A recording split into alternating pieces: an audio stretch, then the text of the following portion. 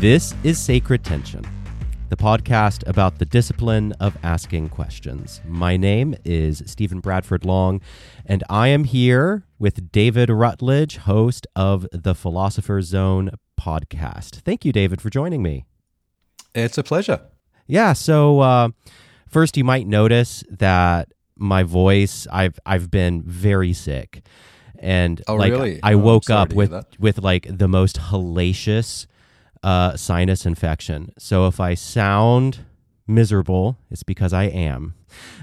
So apologies to the audience for that. But it's not COVID. It is not COVID. No, I tested myself multiple times and it is not COVID. Excellent. Also, we're doing this on Halloween. You're in Australia. So I saw this tweet on I saw this photo on Twitter, and I wanted to get your opinion on whether it is an accurate description of Halloween in Australia. It looks like it's a photograph of a piece of paper pinned to someone's door, and it says, "This is Australia, not America. Fuck off with your Halloween shit, you little cunts." Is that the general attitude towards Halloween? That was our front door, actually. Okay, got it. So you're the one Australian who enjoys Halloween. Oh, there are many of us. You do get that attitude. There is a big sort of... Halloween's really sort of blown up in the last maybe 10, 15 years. It never used to be a big thing, but it has kind of turned up. It has turned into much more of a thing. And of course, all the stores get into it, and there's lots of... selling of Halloween shit starts around, late August, and people don't like it. But, kids love it. And we had kids running around everywhere last night and just sort of having fun. And we're in the part of southeast Queensland where I live is semi-rural, and we have a big scarecrow festival in October leading up to Halloween. So people make these scarecrows and stick them out the fronts of their houses, and there's a competition about that. And it's fine. But yes, a lot of people really hate it. Anyway, well, we wish all of you happy Halloween from the past, because this will probably come out in like 2 or 3 weeks. All right. Well, before we carry on with the conversation, as always, I have to thank my patrons. My patrons are my personal lords and saviors. I could not do the show without them. This week's episode is brought to you by Vicky, Andy, Pamela, Godfrey, and Casey. Thank you so much. I truly could not do this without you. And for anyone listening to this who wants to join their number, go to patreon.com/Stephen Bradford Long. You get extra content every single week, including my House of Heretics podcast with Timothy McPherson, former Salvation Army officer. And we talk about theology, philosophy, religion, all kinds of different stuff. So if that interests you, then please do go just give $1 a month. I am a very cheap bitch. You can buy me for $1. All right. Also, there are other ways to support my work. Please subscribe to my newsletter at stephenbradfordlong.com. You get interesting content there every single week. I just wrote an article about J.K. Rowling and resilient reading and the practice of reading stuff that we find distasteful or problematic, and cultivating the practice of resilience in reading challenging stuff. I just wrote an essay on the fourth tenet of the Satanic Temple. So if any of that stuff interests you, please subscribe to my newsletter. Also, join my Discord server. It is a fantastic little community over there. There's constantly really fun conversation going on. So do please check them out. There's a link in the show notes for all of this. All right. Now with all of that annoying, boring stuff out of the way, David Rutledge, tell us some about the Philosopher's Zone and your work and what you do.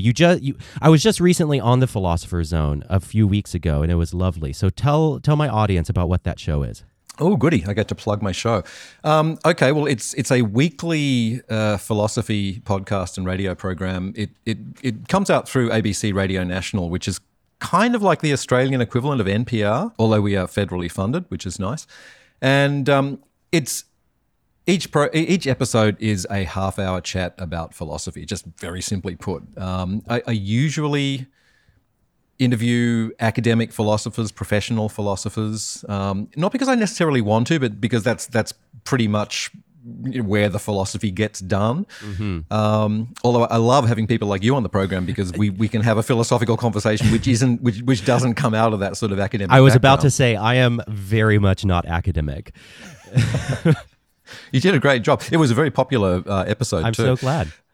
But yeah, and my own. I mean, I love doing the program. It's I'm lucky enough to sort of have it all to myself. I don't have a producer. I don't have any kind of. I mean, I because I'm at the ABC, I have sort of 17 layers of management above me. I have many bosses, but none of them really interfere in what I'm doing at all. I just get the program out on deadline. Everybody's happy. So it's a really nice gig at the moment because it's my little sort of playpen where I can just sort of explore ideas and talk to interesting people about interesting stuff. I do suffer from imposter syndrome. Who doesn't? All of yeah, absolutely, all of us do. Yeah. I think it's rampant. My academic background is sort of philosophy adjacent. I did literature as an undergrad, and then as a PhD student, I studied the work of one philosopher. So my philosophical training actually.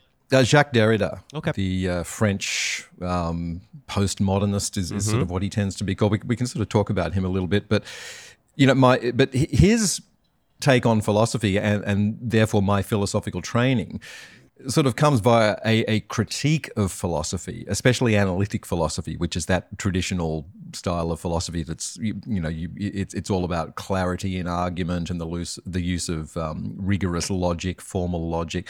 So very very concerned with getting to the essence of things, which I think is what people think about when they hear the word philosophy. It's sort of questions like, what's the nature of being? What's the nature of good and evil? What is language? What moral or ethical principles can we come up with that are sort of fixed for all time? And the big enemy of all that sort of analytic philosophical approach, is ambiguity and contradiction. We have to get rid of that. And so I entered the world of philosophy via a critique of all of that. So it started with Derrida, but then I got into Nietzsche and feminist philosophy and various thinkers who get lumped in that sort of postmodernism basket. And their critique of the European Enlightenment philosophical tradition is one that I still broadly agree with. I mean, I like ambiguity. I like my philosophy to be more like literature than like science or mathematics. So that's my imposter syndrome. I feel as though, as the host of a generalist philosophy program, I should be more sympathetic to the entire philosophical tradition. But what I try to do on the program, and this is maybe what the program is about, is sort of making philosophy matter to people who might not think that they're interested in philosophy. So I'm delighted to talk about Immanuel Kant or Bertrand Russell or any of the big names in analytic philosophy. And I love the opportunity of having to learn about these figures, which I usually do. I mean, a lot of these conversations I'm sort of researching from the ground up. But the big question, for every episode of The Philosopher's Zone is why should somebody who has never been interested in philosophy, never heard of Immanuel Kant or Bertrand Russell or any of these people, why should they be interested in this conversation? Why is it relevant right now? And that's what the program, that's what I like to think the program is about, sort of philosophy for the unconvinced, if you like. Yeah, for the masses. No, that's brilliant. And so this conversation will be a fantastic counterpoint to my conversation with Helen Pluckrose. I don't know if you listened to that episode. Did you listen? I did. Yeah, I did. Yeah. I haunt Helen Pluckrose. I sort of follow her around the internet, and she's kind of my intellectual enemy. But you got to know your enemy, right? Absolutely. Well, and she's a lovely woman, and she's really smart. Yeah. She's a lovely person, and I'm still making up my mind about what I think about her. But everyone can go listen to that. The episode is called Cynical Theories with Helen Pluckrose. There's a reason why I interviewed Helen and not her co-author James Lindsay, because James Lindsay is a complete dipshit monstrosity now. Oh my God, the poor guy. I just feel sorry for him. I think there's something really wrong. There's something very, very wrong. Anyway, we don't need to go down the James Lindsay, Helen Pluckrose rabbit hole. But yeah, no, good. So I'm glad to hear that you will be kind of a counterweight to to Helen Pluckrose. Maybe we won't necessarily get into postmodernism in this episode, but you mentioned in our conversation, one thing that I did want to ask you. You mentioned in our conversation on The Philosopher's Zone that you started out evangelical and that you were raised evangelical. So were you just kind of non-denominational evangelical, or were you in a particular tradition? Christian tradition. Tell us some about that background. Sure. Yeah. Well, I was born in Sydney in the city of Sydney in Australia, and our church was an Anglican church. So I was a Sydney Anglican, which might not mean anything to anybody outside the Anglican church, but within the Anglican church, Sydney Anglicanism is a very particular sort of breed, because as you'll know, Anglicanism is a very broad church, and you have gay and lesbian Anglican ministers, and you have women Anglican ministers, and you have that sort of progressive Anglican minister who will say that, oh, I don't necessarily believe in the resurrection, this kind of thing. And then you have the terrifying African diocese that Yes. have plants in America, in the United States, in the UK, and so on. Yeah. So it's a very bizarre. I mean, it's a really interesting communion. The Anglican communion is a fascinating religious phenomenon. Well, it's interesting you mentioned the super conservative African diocese, because the Sydney Anglicans have, just for as long as I've been alive, I think, have been ultra conservative. I don't really know why that's the case, why it's the Sydney diocese, but it has always been like that. And they're still very upset about homosexuality, very upset about the ordination of women. So much so that they have actually joined a sort of a breakaway Anglican communion known as GAFCON, which is the Global Anglican something. That sounds like a sci-fi federation in space. Yeah, GAFCON. and well, it almost is, because also members of GAFCON are those ultra-conservative Anglican dioceses, South America as well. So the Sydney Anglican Diocese has sort of jumped in with them, which gives you a sense of, how full-on they are. But for me, growing up, I mean, I just knew I was an Anglican Christian. It didn't sort of mean anything to me as a kid. But by way of some background, I mean, this might sort of clue your listeners into the flavour of my Christian upbringing. My parents were converted at a Billy Graham crusade in the 1950s. Oh yeah.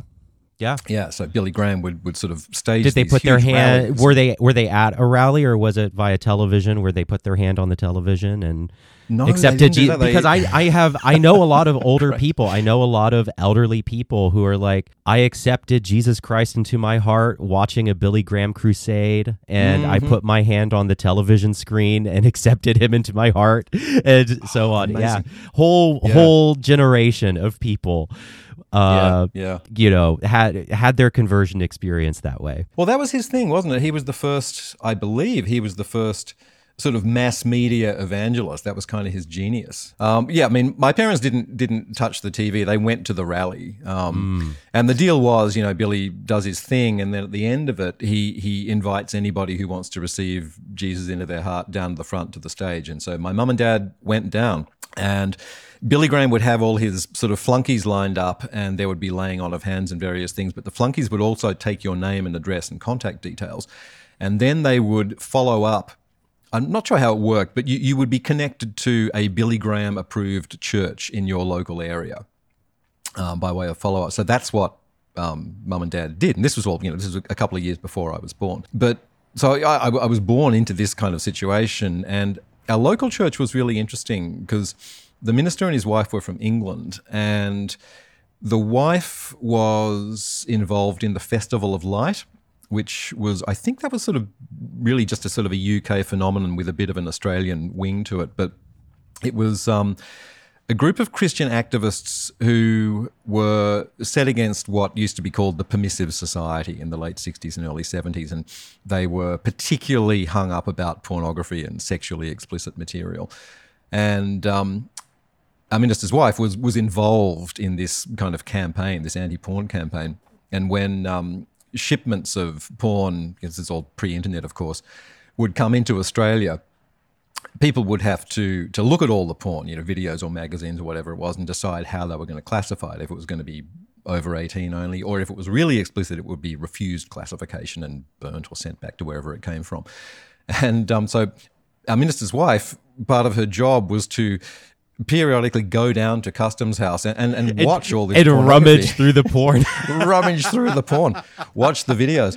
And so, I was sort of I grew up in this atmosphere of this idea that the forces of filth and moral degradation were always present, always sort of threatening to take over. And it was a very sort of militant and defensive position that our church took, and everybody in it. And my parents were very, very worried about two things. They were worried about drugs and pop culture, which coincidentally turned out to be the two things that my siblings and I would go on to enthusiastically explore as we got older. Of course. And pop culture in particular was associated with Satan, and our minister was always giving endless sermons from the pulpit about, that pop culture was the portal via which Satan got his hooks into young minds.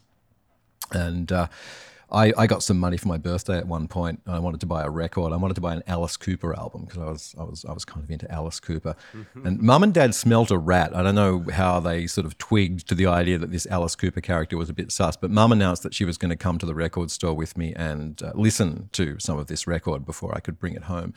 And so we marched up to the record store and asked for the record, and Mum sort of turned it over and had a look at the back of the jacket and said, I want to listen to this song, this one called I Love the Dead. And so the record store guy puts it on, and it's this song. It's just Alice singing about how he fucks dead bodies, and it's really great and very kind of sensual. And so I didn't bring that record home in the end.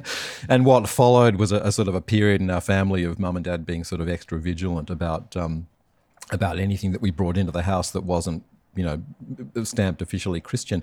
So, all of that was was kind of the flavor of my upbringing when I was a kid. And Mum and Dad were not, I should say my parents were actually really cool. They picked their battles. They understood that I and my brother and sister were autonomous beings that would go on to form our own decisions about the world. They were actually really kind of great, but there were certain non-negotiable things that had to do with this sense that we were under threat, and pop culture was one of them. We had to go to church, we had to go to Sunday school. When we were older, we had to go to youth fellowship. Those were sort of the non-negotiable parts of our upbringing. So yeah, I don't know. I've just sort of picked some random anecdotes there, but it maybe gives you the flavor of a suburban Sydney Anglican upbringing.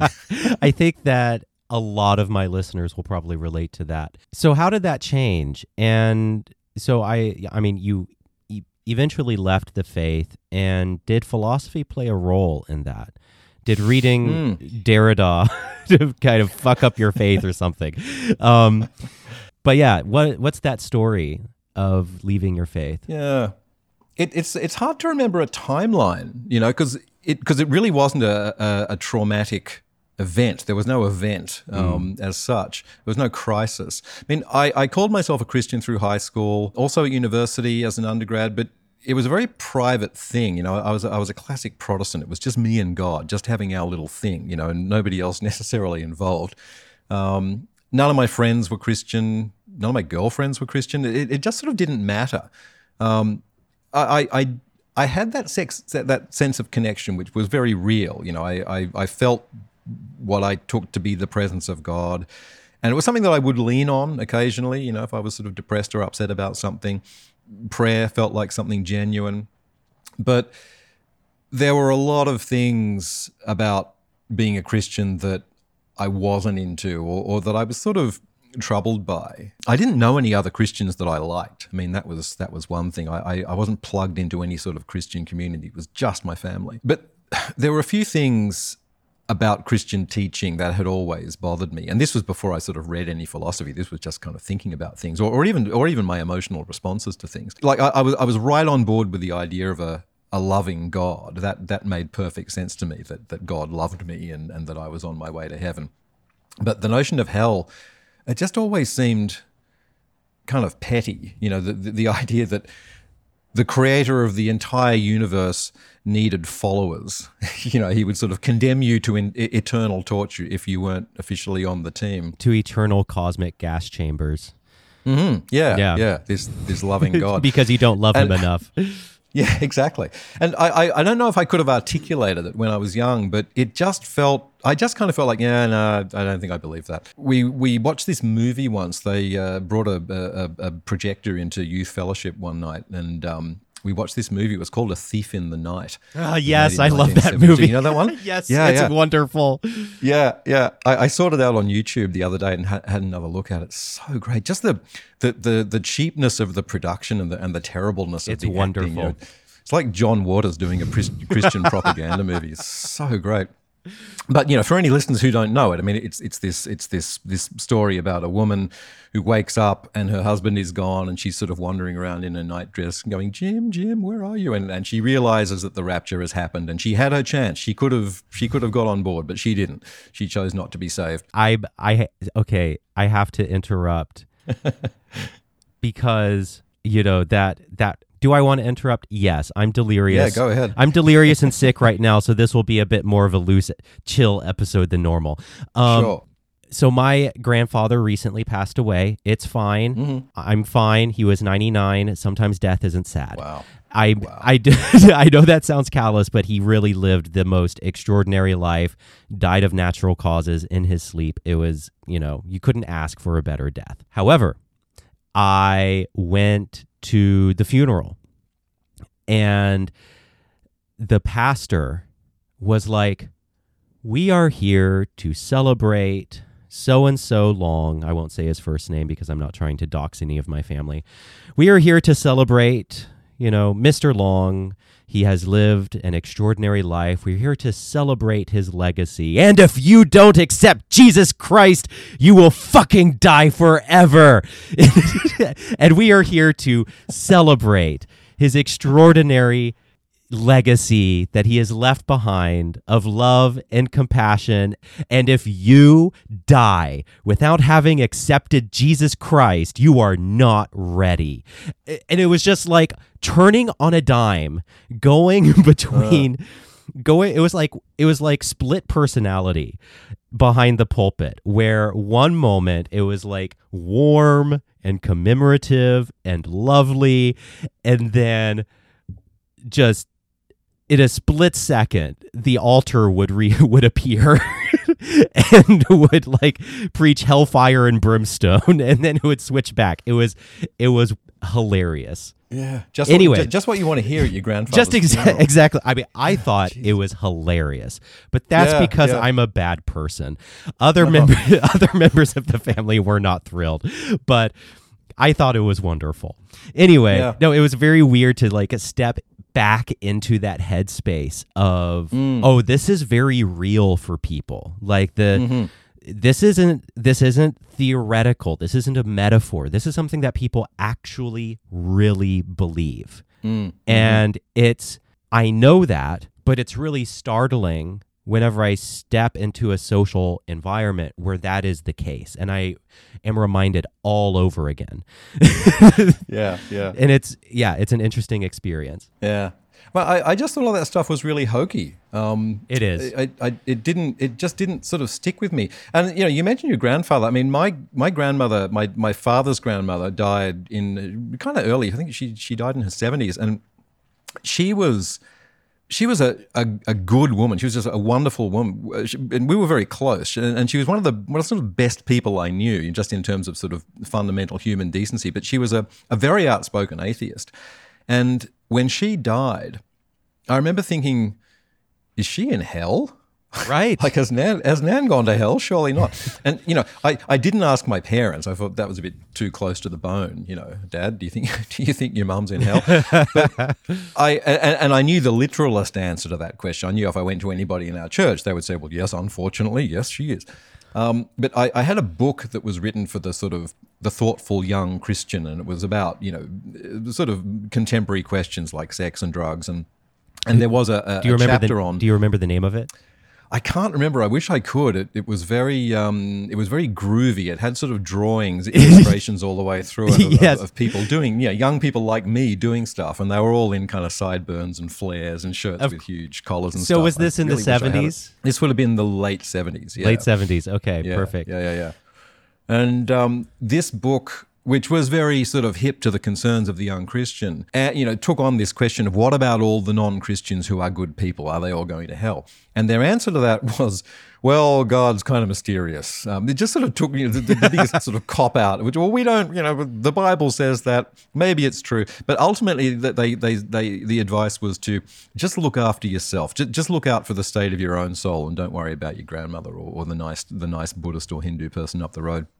And I just sort of thought, No, I'm just the whole sort of there was a sense of an intellectual edifice collapsing. I remember when I read that, I just sort of thought, this is bullshit, and you know how much of the rest is bullshit as well. And it wasn't a real sort of crisis moment, but I do remember thinking, you know what, I don't know, and I guess.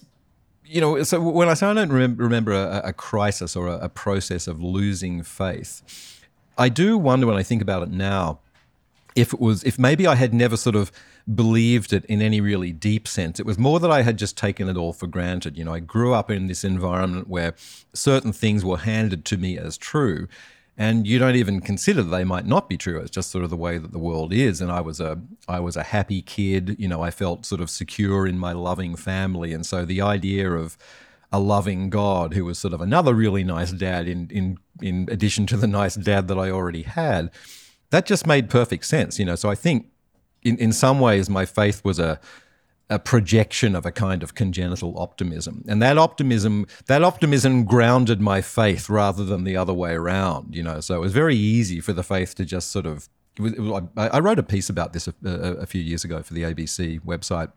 And I talked about how my dad gave me a watch that he had bought as a young man living in New York. It was this really nice watch. I really loved it. And one day I went to check the time and my watch was gone. It had just sort of slipped off my wrist. And I was really upset about that because I loved the watch. But losing faith was a bit like that. It was like I sort of went to look and, oh, shit, it's not there anymore. But, you know, unlike the watch, I didn't care too much. That's so fascinating to me because my story of loss of faith was really like having a terminal illness and the long process of accepting it. And it was just this brutal process. And I think it started in college, maybe around 2010. And then it took 7 years until 2017 for me to really accept it and come to terms with it and go through the grieving process and letting go of my faith little by little. And each inch was a battle. I mean, each inch of my faith was this long process of, you know, grief and negotiation. And I mean, it was just harrowing. It was awful.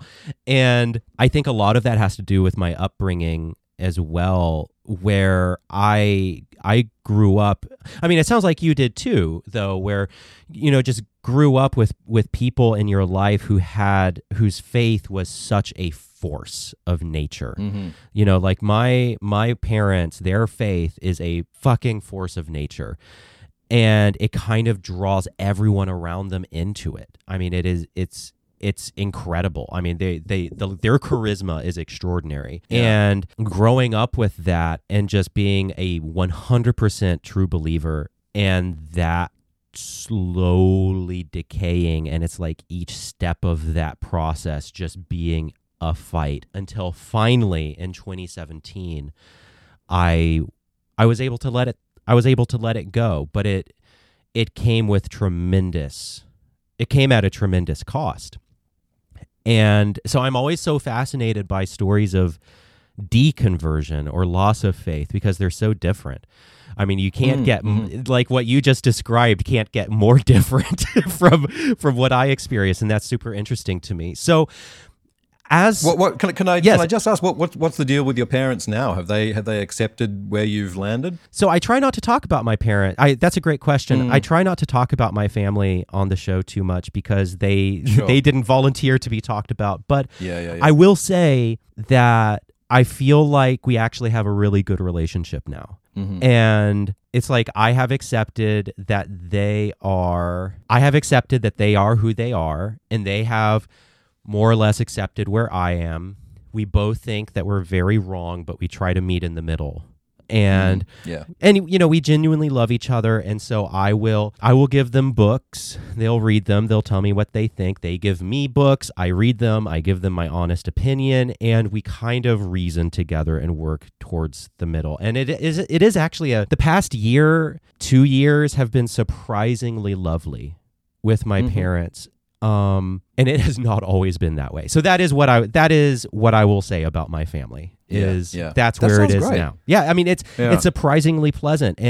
But I really had to I really had to get over the hurdle of choosing to not care what they believed. I have to very deliberately push myself into that position of just being like, and actually because I live in the American South, I have to do this in general, where, basically my attitude is, unless you're trying to kill me or physically hurt me or tangibly limit my freedoms in some meaningful way, unless you're trying to do those three things, I don't care. I don't care if you think I'm going to hell. I don't care if you think I'm disgusting, revolting. I will choose to not feel threatened by your presence. And that's a choice that I've had to make just as a matter of survival, because I live out here in the holler in Appalachia.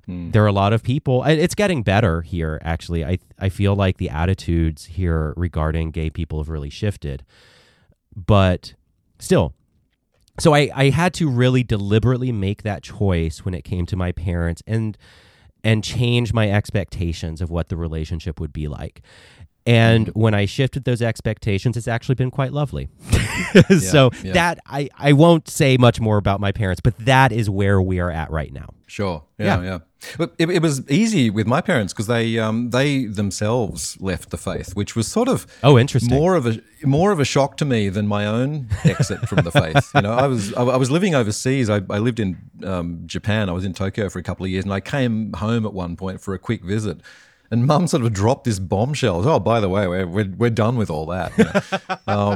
And she, for her, it was a little bit like what you've described, where she did sort of have this grieving process for this thing that had been so important to her, and she didn't have it anymore, and she didn't sort of want it, but she missed it. She sort of missed that thing in her life. There are times when I still miss it. I mean, and like I will miss the liturgy. I'll find myself pining for, Episcopalian liturgy or whatever. Anyway, go on. Yeah. Well, no, just that, I think, for Dad, he was just he was sort of angry. He felt like he'd been lied to. And their whole, I won't go into the whole story because it's not my story to tell, but their exit from the faith involved some really shabby treatment that they had at a new church that they'd started going to, which was ultra hardcore Sydney Anglican. And even my mum and dad were not, doctrinally pure enough for this church, and they were treated very badly. And their exit from that church was very swiftly followed by a total, the whole house of cards collapsed, and they're proud atheists these days. So despite all of this, I think that there are a lot of whatever variation of godlessness you describe yourself as, agnostic / non-theist / atheist / anti-theist, whatever variation thereof. A lot of people in this position kind of just lose interest altogether in religion, but that doesn't seem to be the case with you. You mentioned in our conversation on the Philosopher's Zone that you're still really fascinated by religion. What is that fascination that you have? What's the thing that keeps drawing you to the topic of religion? Yeah, I guess you don't stray far from your roots. I think some of it is just as simple as that, even while I don't like to say atheist. I don't really like calling myself an atheist, but I suppose I am. I call myself a non-theist, and when people ask me what that means, I say it means I'm an atheist, but I'm not an asshole about it. Yes. Yeah. I'm going to adopt that. Yeah, I like that. That's exactly it. That sort of grim, humorless certainty that so many atheists have. That's just this sort of mirror image of all the worst aspects of evangelical Christianity. So yeah, but I still find, I'm comfortable around religion and religious people and religious conversations, and I still find the intellectual traditions of Christianity and Judaism really, really, really interesting. And, there are certain religious narratives that I really love. And one of them is, I don't know if you know René Girard, the French anthropologist who died not so long ago. His his take on violence and what's happening in the world, where he sort of looks at archaic religions and the way that they used to use violence as a way of channeling the destructive energy of a community.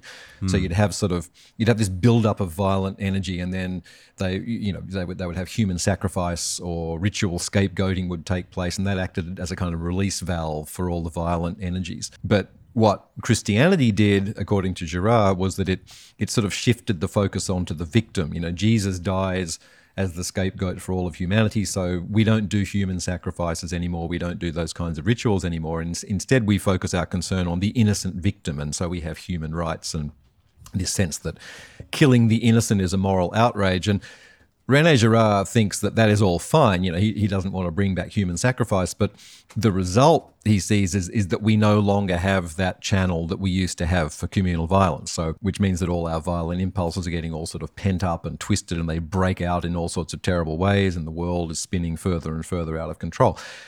And it's this wonderful sort of, I think there's a lot of that really rings true, but it's deeply embedded in the story of the crucifixion and in the Revelation, the apocalypse at the end of the New Testament. And I love that sort of religious analysis of what's going on in the world today. I find it very interesting and persuasive, but it's just a wonderful story, and I've always liked the narratives of certain religious traditions and the way that those narratives get used, whether or not they're true, whether or not they're sort of, they stack up as a sort of a scientific analysis of what's happening. And I think even Girard, scaled down that whole story that I just told. I think in his later years, he decided he sort of backed away from it a bit. But I still love it. I just find religious takes on things really interesting. There's that gigantic cat of yours. He's so good.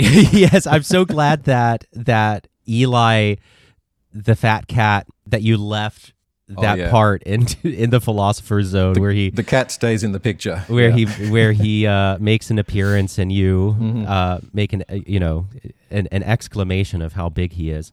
Do you think that human beings have a, for lack of a better term, God-shaped hole? Maybe not God-shaped hole. Maybe I would phrase it a religion-shaped hole, where religion meets specific human needs, and that if those needs aren't met, then there is a significant lack there, and maybe there's some dysfunction.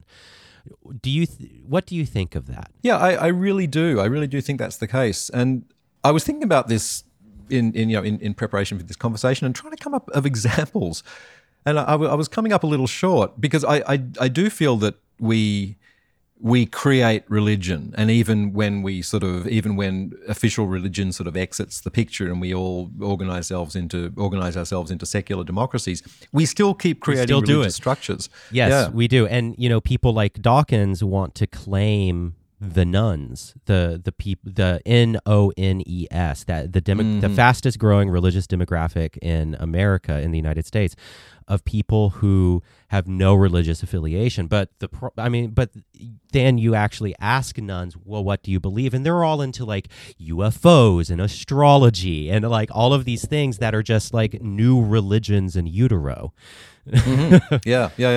And you have things like, the sort of rather hackneyed example, but I think it's a really spot on one, is market capitalism, which people sort of endlessly point out that capitalism has a priesthood, and it has temples, and it has a heaven for believers, and it has a hell for unbelievers. And, and it's especially apparent that unbelief constitutes a kind of heresy. People get very upset when you start talking about doing away with capitalism.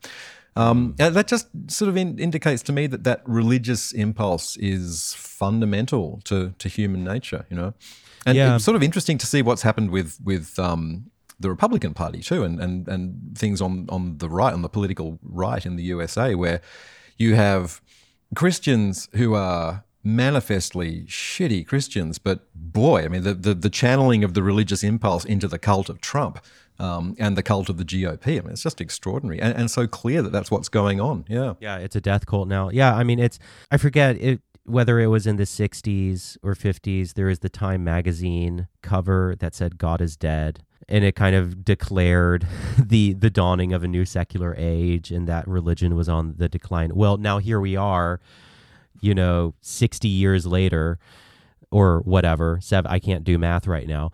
And something like that. It's nowhere near gone. And so I feel like I have just kind of accepted that religion is here to stay. Of course, I am religious as well. You know, I consider myself deeply religious. And part of the reason for that is I feel a very deep religious impulse. And, you know, I wrote an article some time ago called The Bound and the Unbound, where I tried to explore kind of these two personality types that I keep running across. And the unbound are people who really don't seem to understand the need for being bound to a religious tradition or bound to a religious identity. And for them, it actually feels like walking backwards.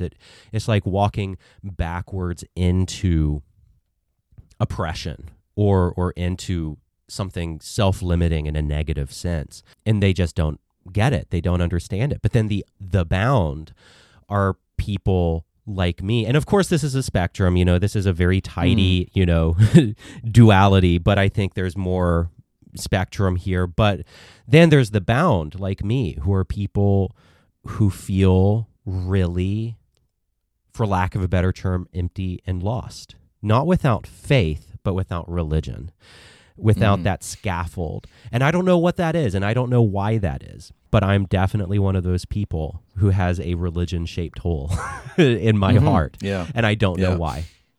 Yeah, yeah. I maybe have one too. I haven't sort of, maybe I just don't know what it is, because everything that you and I are saying sort of suggests that everybody has this, you know, everybody has this impulse. And I certainly wouldn't say that I've done away with mine, but I've maybe sublimated it into something else that I don't quite recognize. I don't know if everyone has it. I mean, I'm kind of agnostic on that point. But what I do know is that I desperately have it. Like I massively have it.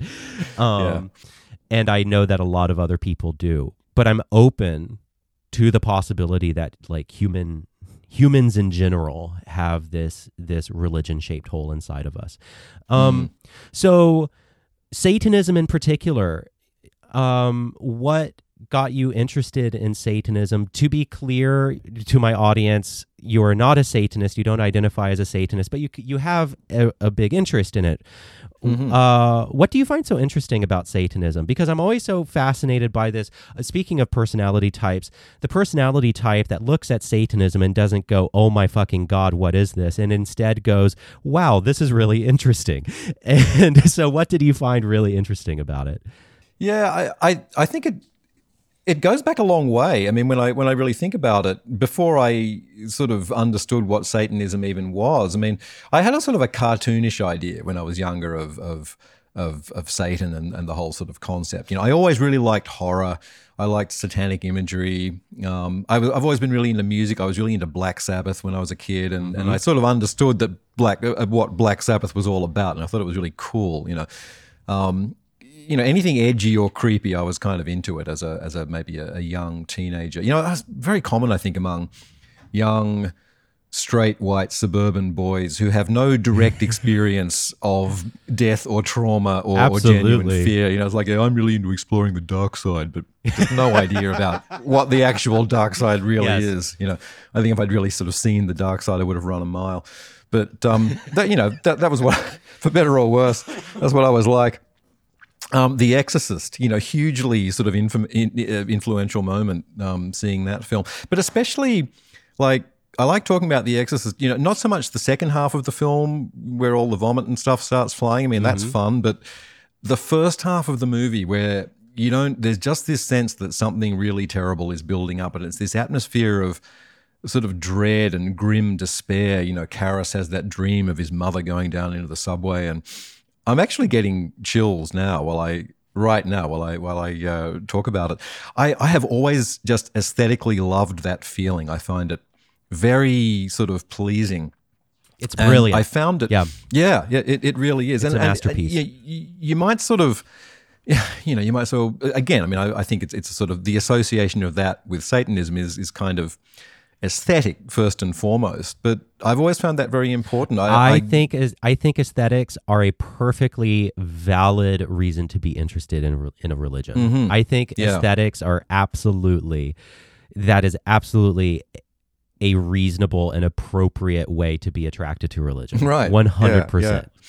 Yeah, and I certainly found it through music, as my parents had always dreaded would happen. I got into, in the 80s, there was a group of artists based in the UK who were a part of a community who were all very interested in esotericism, and they were reading Crowley and Austin Osman Spare, and none of these people were necessarily Satanists, but they're proto-Satanists, though. That's proto-Satanists, the movement that Satanism emerged from, yeah. That's right, yeah.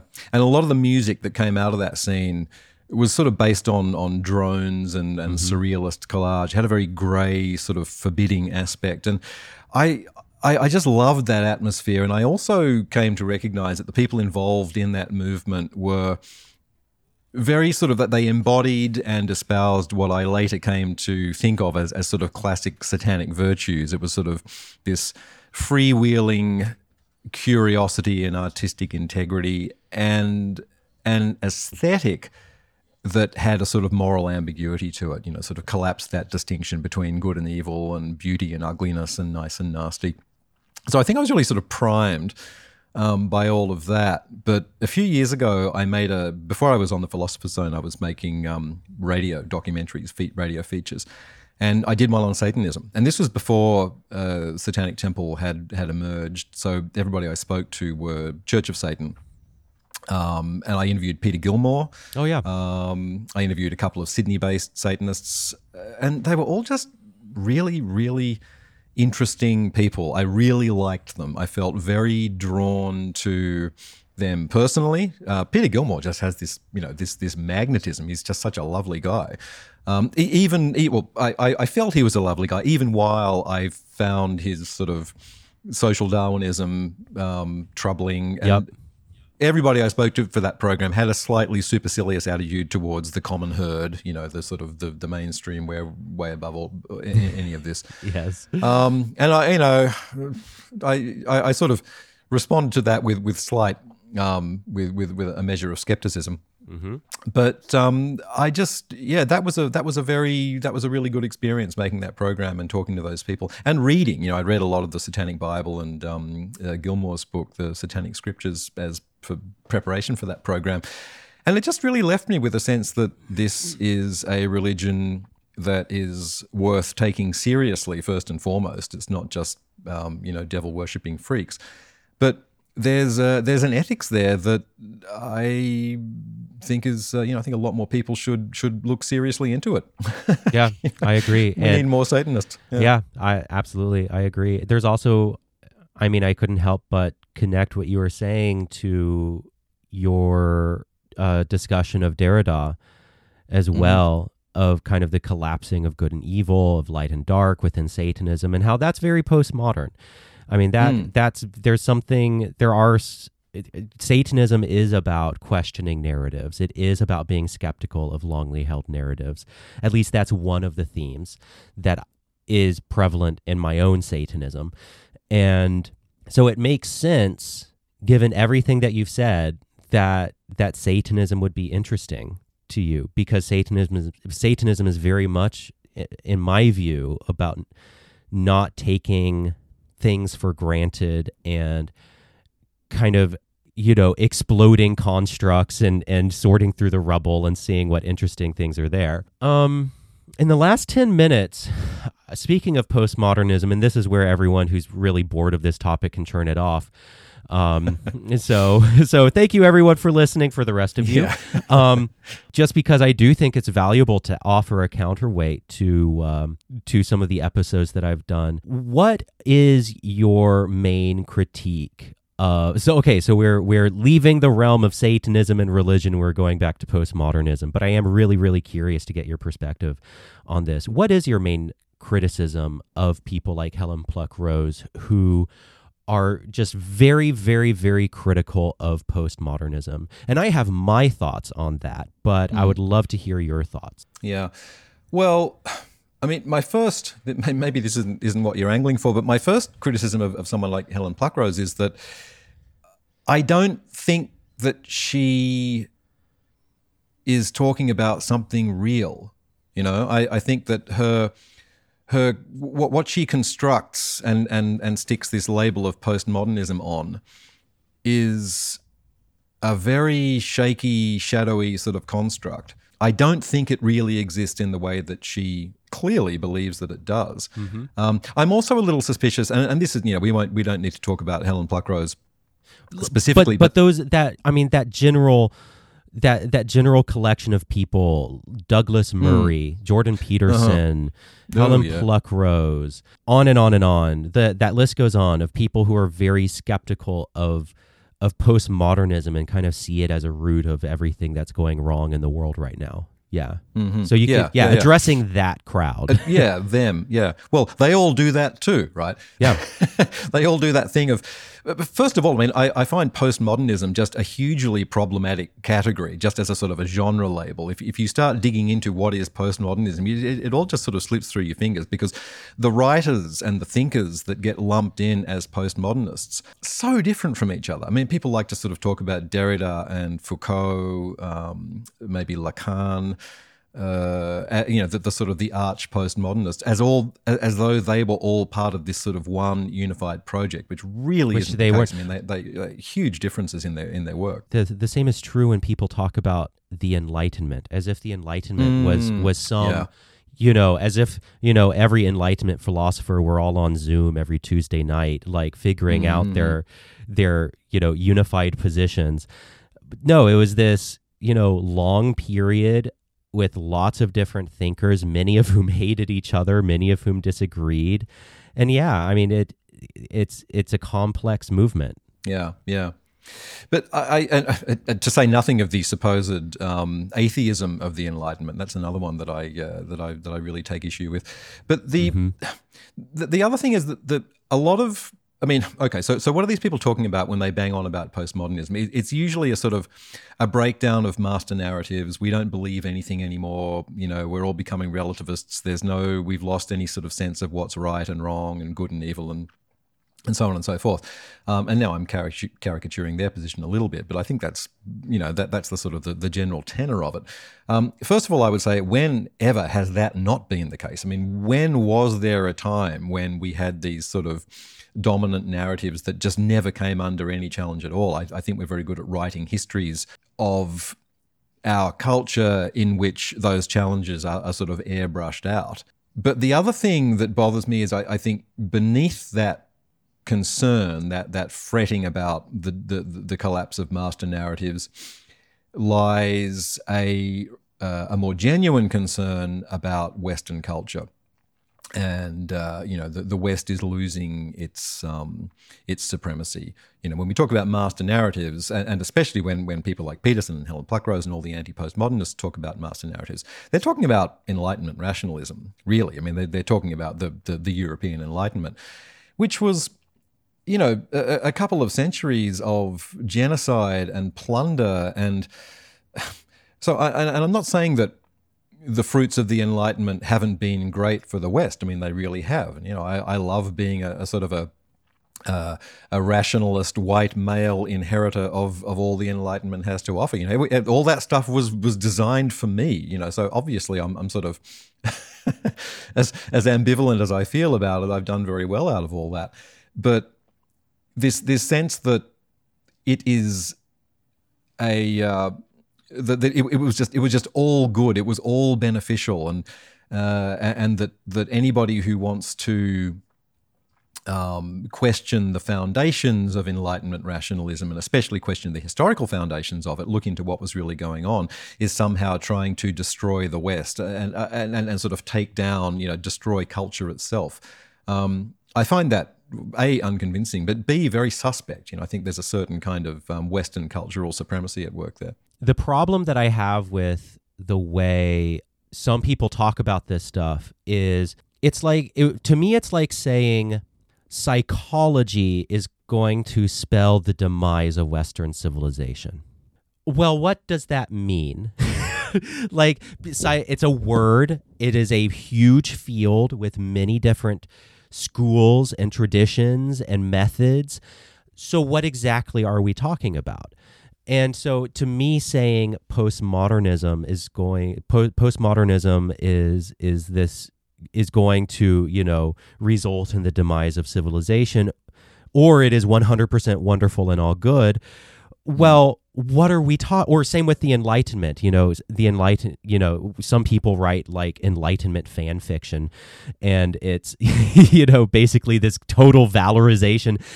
And then there are other people who cast it in the exact opposite light. And I'm just like, the problem I have with that is that I don't know what they're talking about. In the same way, I wouldn't know what someone is talking about if they were to say all, psychology as a field, as a movement, is good or bad. Well, some of it is atrocious. So there's some really horrific and ugly stuff in psychology that has done untold harm. And then there's some that's true. There's some that's accurate. And so that's one problem I have with it, where it's like there's each quote unquote movement or field or what have you. It will be complex, and we can learn from it, and we can sift through it, and we can take it seriously and kind of, learn and take it in context and so on and move on. And so I just don't think that it's useful to do this totalizing thing. But then the other issue I have with Helen Pluckrose, and I've thought a lot about this, is I think, and by the way, Helen, if you're listening, like, please, I would love to hear from you if this is accurate or not. But I think that what a lot of people do is they try to find philosophical roots for present bad behavior. And I think that's often because, when you read cynical theories, what is it trying to explain? It's trying to explain the bad behavior of some leftists. And believe me, I have been in some unspeakably toxic leftist environments. And a lot of people are, in online spaces, in some online spaces, just feel like they're in a death cult in certain spaces. I just think that there are way more mundane explanations for why that is, right? And I don't think we need to trace it back to Foucault. I don't think that we need to trace bad behavior all the way back to Foucault. I think that, and I think it's imbuing harm into ideologies, imbuing harm into Judith Butler and Foucault, where there's probably a far more banal explanation for why human beings do gross things to each other. And it's because we're human, right? And I'm not sure Foucault has much to do with it. And I think that digital media has a lot to do with it, where, the technology of the algorithms that encourages bad behavior. And yeah, it's a problem. Misbehavior online is a problem. People treating each other like shit online is a problem that exists on both the right and the left. I mean, the right is just as guilty, and if not more so. They are way more of an existential threat to the world than the left is, in my opinion. Yeah. And so I think that just looking at human nature and the way human nature interfaces with the digital world is a just way more productive way to explain dysfunction than tracing it back to Michel Foucault. Right? Yeah, Does that make sense? Because I know just as many absolutely. Leftists, I know first of all, Judith Butler wasn't out there fucking canceling people on Twitter. Like this, and I know so many leftists and so many academics and so many people who would fall into the postmodern camp, more, who are very high, really informed by Michel Foucault and so on, who are absolutely opposed to treating each other poorly. And they approach it but that's because they're mature human beings, right? Yeah, and so I just see it as, it's like, is it worth criticizing the left? Absolutely. There's stuff to criticize in every movement. Is it worth criticizing, something that Michel Foucault wrote in The History of Sexuality. Absolutely. Knock yourself out. I just think that it's not necessarily helpful to find the deep philosophical roots of current misbehavior. So I don't mean to keep ranting, but that's my what do you think of that? Do you Yes, I agree, Stephen. I agree with every word. I do think you're spot on, and I mean the ideology is a huge part of it. I think because I'm sure Helen Pluckrose is a lovely person, but Cynical Theory is such an ideological text. I mean, and someone like Jordan Peterson, just so ideological, just has this sort of totalizing worldview. Which it then sort of needs to defend, but ideologues need other ideologues, to sort of to attack or defend themselves from, and so they create another ideology, which is postmodernism, with a capital P. And so you have this sort of one totalizing worldview, which doesn't recognize itself as such. These Jordan Peterson thinks he's just a sensible guy with common sense ideas about the world. But these are ideologues who look at what they don't like and turn that into an ideology as well. And of course, these are all academics fighting with other academics. I think that's another huge part of the problem. My favorite is when they turn it into an existential threat to humanity as well. Yeah. That's the best part.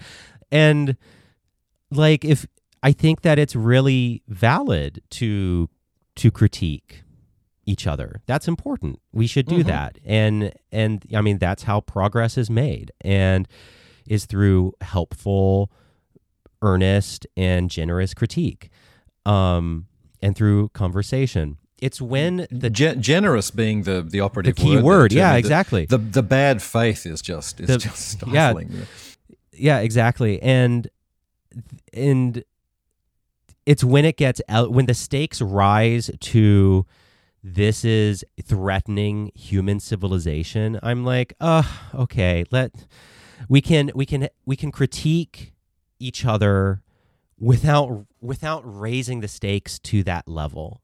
And when we raise the stakes to that point, to that level, the way Jordan Peterson does, that this, postmodernism is a threat to Western civilization. Well, okay. Well, if you're going to raise the stakes to the level of a fucking civil war, then no earnest and generous conversation is possible, and progress isn't possible. Anyway. Yeah. And if you just to sort of add to that a little, I think that if you scratch beneath the surface of that existential threat, and you ask, who are these, where exactly is the existential threat coming from? I think a lot of the time the answer is women, right? Feminist women who no longer necessarily want to devote themselves to being wives and mothers. Muslims, trans people. These just over and over again are the enemy, sort of just beneath the ideology. I think these are the people that are getting that they're really worried about, and I just find that really deeply concerning. This is reminding me of a conversation I had a year or two ago with, well, I won't get into that right now. Jesus Christ, that's a rabbit hole that we won't go down now. Right. Well, we should probably wrap this up. This is a great note to end on. Thank you so much for joining me. This has been a lot of fun. It's been great. I really enjoyed it. Thanks, Stephen. Absolutely. Thank you for enduring through my sick delirium. For people who want to find your work, where can they do that? They can find The Philosopher's Zone via the ABC Listen app. Or the ABC Radio National website, and they can find me on Twitter at David P. Zone. The philosopher. Yeah, I have trouble with it too. I have to say it every week, and it fucks me up every time. Philosopher's Zone. The Philosopher's Zone is also on Apple Podcasts, by the way, as well. Indeed, you can say that. I can't. Oh, really? Are you contractually obligated not to say that? Contractually obligated to push the ABC Listen app. It is a very good, very, very good app. You can get all the other ABC and RN content there. It's It's great. Amazing. But yes, just quietly, we are on a podcast. Go listen on the ABC app then. All right. That's the one. Well, that is it for this show. The music is by 11D7. The theme song is called Wild. You can find it on Spotify, Apple Music, and this show is written, produced, and edited by me, Stephen Bradford Long. It is supported by my patrons at patreon.com/Stephen Bradford Long. And as always, hail Satan, and thanks for listening.